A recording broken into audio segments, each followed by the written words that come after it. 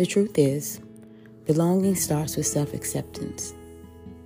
Your level of belonging, in fact, can never be greater than your level of self-acceptance, because believing that you're enough is what gives you the courage to be authentic, vulnerable, and imperfect.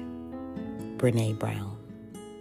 I simply wanted to encourage you and remind you that you are enough, to remind you to believe in yourself, to make the most of what God has placed inside of you, to understand that everything that has happened to you, good and bad, will, and is going to continue to shape you into the vessel God has ordained you to be.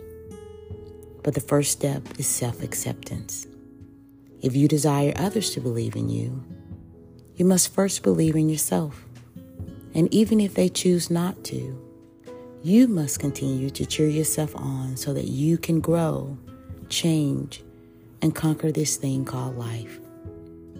Always remember you were created in the likeness and image of God, and that God is rooting for you.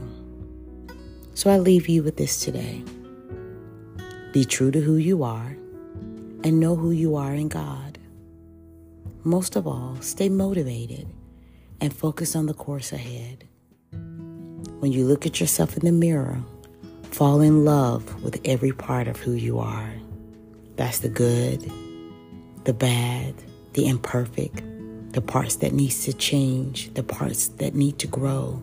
Fall in love with it. Why?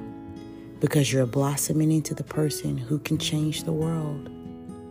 But remember, it starts with self-acceptance, because believing that you're enough is what gives you the courage to be authentic, vulnerable, and imperfect.